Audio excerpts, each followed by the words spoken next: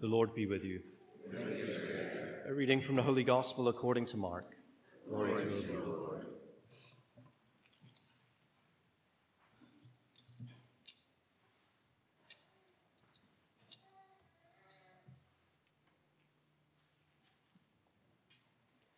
On leaving the synagogue, Jesus entered the house of Simon and Andrew with James and John. Simon's mother-in-law lay sick with a fever. They immediately told him about her. He approached, grasped her hand, and helped her up. Then the fever left her, and she waited on them. When it was evening, after sunset, they brought to him all who were ill or possessed by demons. The whole town was gathered at the door.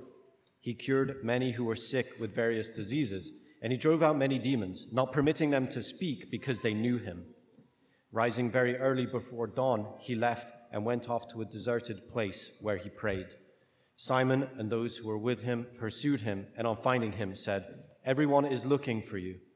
He told them, "Let us go on to the nearby villages, that I may preach there also. For this purpose have I come." So he went into their synagogues, preaching and driving out demons throughout the whole of Galilee. The Gospel of the Lord. Praise to you, Lord Jesus Christ.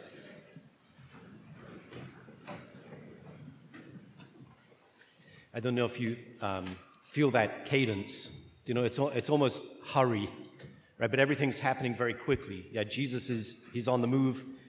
He's making massive gains, and that kingdom proclamation that is his in word and in work is taking effect throughout the entire region. This is, very, very much the cadence of the Gospel of Mark. It's all unfolding very quickly. We get these quick hits, and it's kind of this breathless retelling of Jesus' life. And it's mine to kind of catch my breath and say something about it. But it's all happening very quickly. We're only here in the first chapter of the Gospel of Mark, and it feels like everything's already happened. So, yeah, we have three little kind of bite-sized pieces of the Gospel, so I'm going to go through. And I don't know how good it is for me to tell you this ahead of time. I'm going to make 3 points. You're like, yeah, I know, but those points have sub-points and the rest. So, yeah, I know. Just strap in. We'll do what we can. I'm going pretty quickly. I have that in my mind from this first reading from the book of Job, where he says, "My days are like a weaver's shuttle." What does a weaver's shuttle look like? Okay, so if that's like this, then I apologize ahead of time, but this is the way it's going to be for us getting into the Gospel of Mark. Okay, so what's happening? Okay, on leaving the synagogue, so he just performed the exorcism that has everybody astonished, amazed, whatever. Okay, on leaving the synagogue, he entered the house of Simon and Andrew with James and John. Simon's mother-in-law lay sick with a fever. There's not even time for a mother-in-law joke. They immediately told him about her.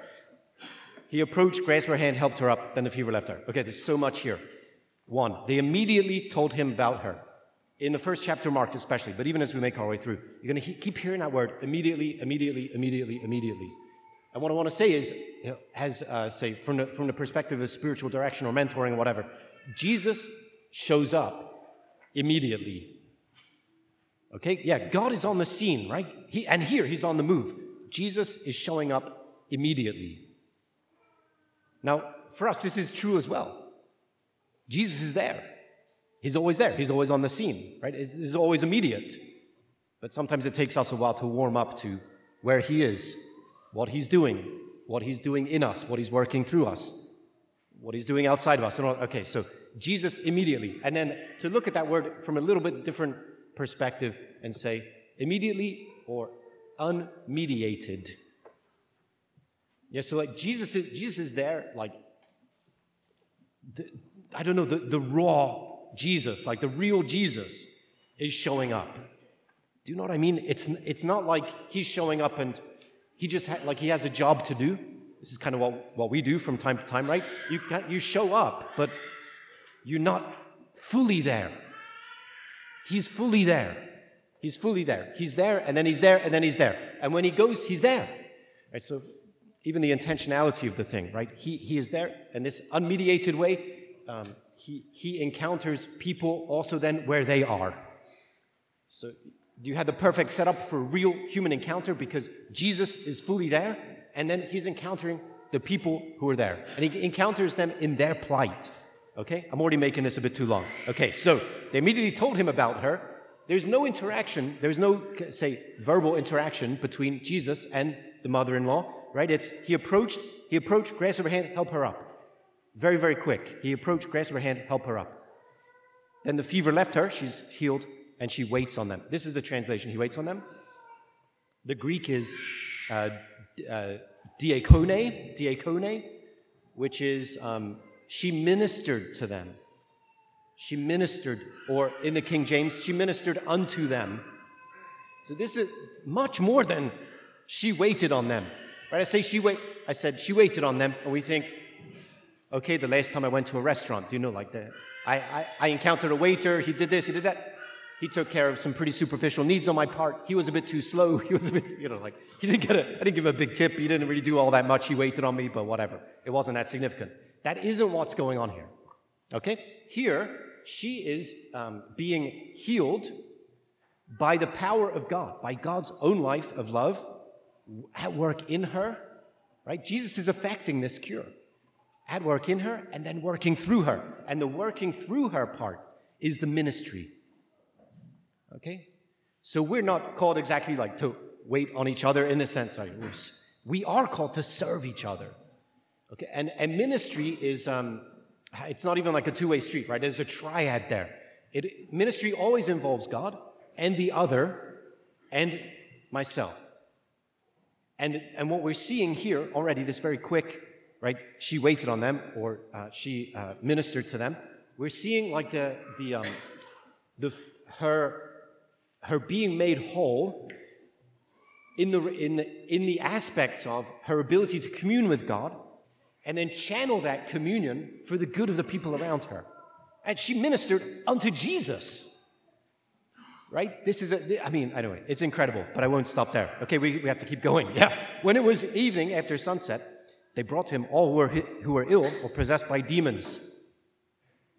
Okay, now think of anyone in your life who's ill or possessed by a demon, right? Okay, and then we're going to bring that person to Jesus. Yeah, I know. We're going to bring that person to Jesus.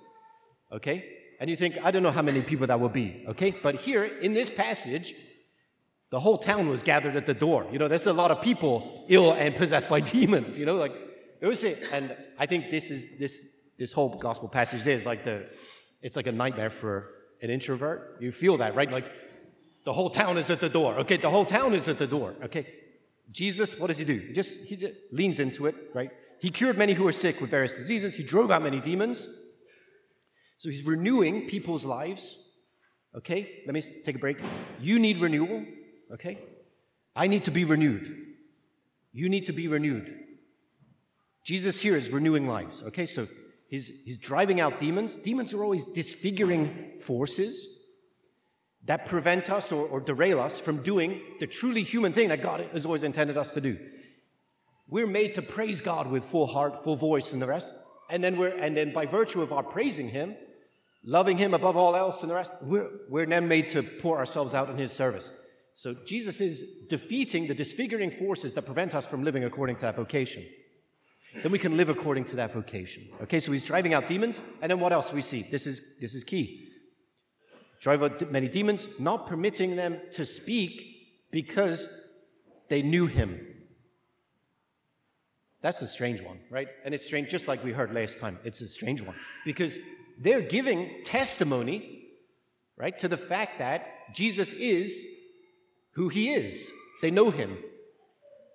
Right, so we saw before, the Holy One of God, like these kind of proclamations. He's the Messiah. He's on the scene so as to renew God's people and lead them into the promised land. Right? He's there to renew Israel and then restore the whole of creation. And they know that, and they're otherwise saying it, except that Jesus quiets them. He doesn't accept the testimony. Right? He won't take it, not permitting them to speak. Why? Because we've already seen what the testimony is. The testimony that God wants is. It's Simon Peter's mother-in-law ministering to them. They've been healed. They've been made whole by the love of God. They're now becoming vehicles of his love and his mercy, his forgiving love, his self-giving love. Right? So they're possessed now not by demons, they're possessed by love. And they go out so that everything then can be love. Any human endeavor or activity they take on can be love. It's not about, say, the testimony of the assent to propositional truth in this sense. And we value the assent to propositional truth, right? There's a reason why we recite the creed at every Sunday Mass. I believe in one God. Even Pope Benedict himself said, this is the most radical, revolutionary statement we can utter. I believe in one God, the Father, the Almighty, blah, blah, blah. Okay, why? Because there are many gods on the scene. There are many gods competing for our allegiance who want us to serve them. Or perhaps put it the other way around. We're tempted to serve other gods. So we make that claim, we're going to assent to that propositional truth, not just claiming it to be true, but living into it. And so perhaps a better expression of our praise of God liturgically is the Gloria that we pray. And how the Gloria sets up the creed. We have to praise God with our whole heart, mind, soul, and strength. And then the assent to propositional truth, the propositional truths of the Church, right, that they teach in not only in the name, but with the voice of Christ, make all the sense in the world because they help us, all the truths that the Church teaches help us to structure our life of praise and of love. Yes, so we have to push on with this, okay? He's not permitting the demons to speak. He wants the testimony of renewed lives. Again, you need renewal. I need renewal. And the renewal itself is the testimony. Okay? One more. I did it in 3 parts because the third part is the most important part. So I have to preach it. I couldn't say, okay, the third part is the least, and then I'll just skip it. It's the most important part. Okay? Right, sir? Yeah? Yeah. Well, he knows, but he believes me, I think. Okay. Rising very early before dawn, like Father Daniel, okay? Rising. Or like Job. He's not meandering in meaninglessness, right? Rising very early before dawn, he went off to a deserted place where he prayed. Okay? It's the key to the whole thing. It's the key to the whole thing. He goes off by himself. And I will suggest this, right? We also have to be a people who go off by ourselves to pray. We need to. And we need to do it for at least, say, 2 reasons or 2 effects. We need depth. Yeah? And we need sincerity. And we're not going to find them, or we're not going to find them all that easily, in the context of our day-to-day lives. In the sense of, right, our lives also, like Job's, are like the weaver's shuttle, right? This way, that way, this way, that way, that way. The image that I have in my mind is like, you try to get a stone to skip across the water, right? You need a nice stone to begin with, right? But a nice little pebble. But you're going to throw it as hard as you can, as fast as you can. It's going to skip across the thing or whatever. This is what our lives look like. We're just like skipping across the water. And there's no depth. We're moving too fast. Right? So everything we encounter is a task to be solved. Right? Everything we encounter is, I got to check that box, move on to the next one, check that box, check. We need to go by ourselves away.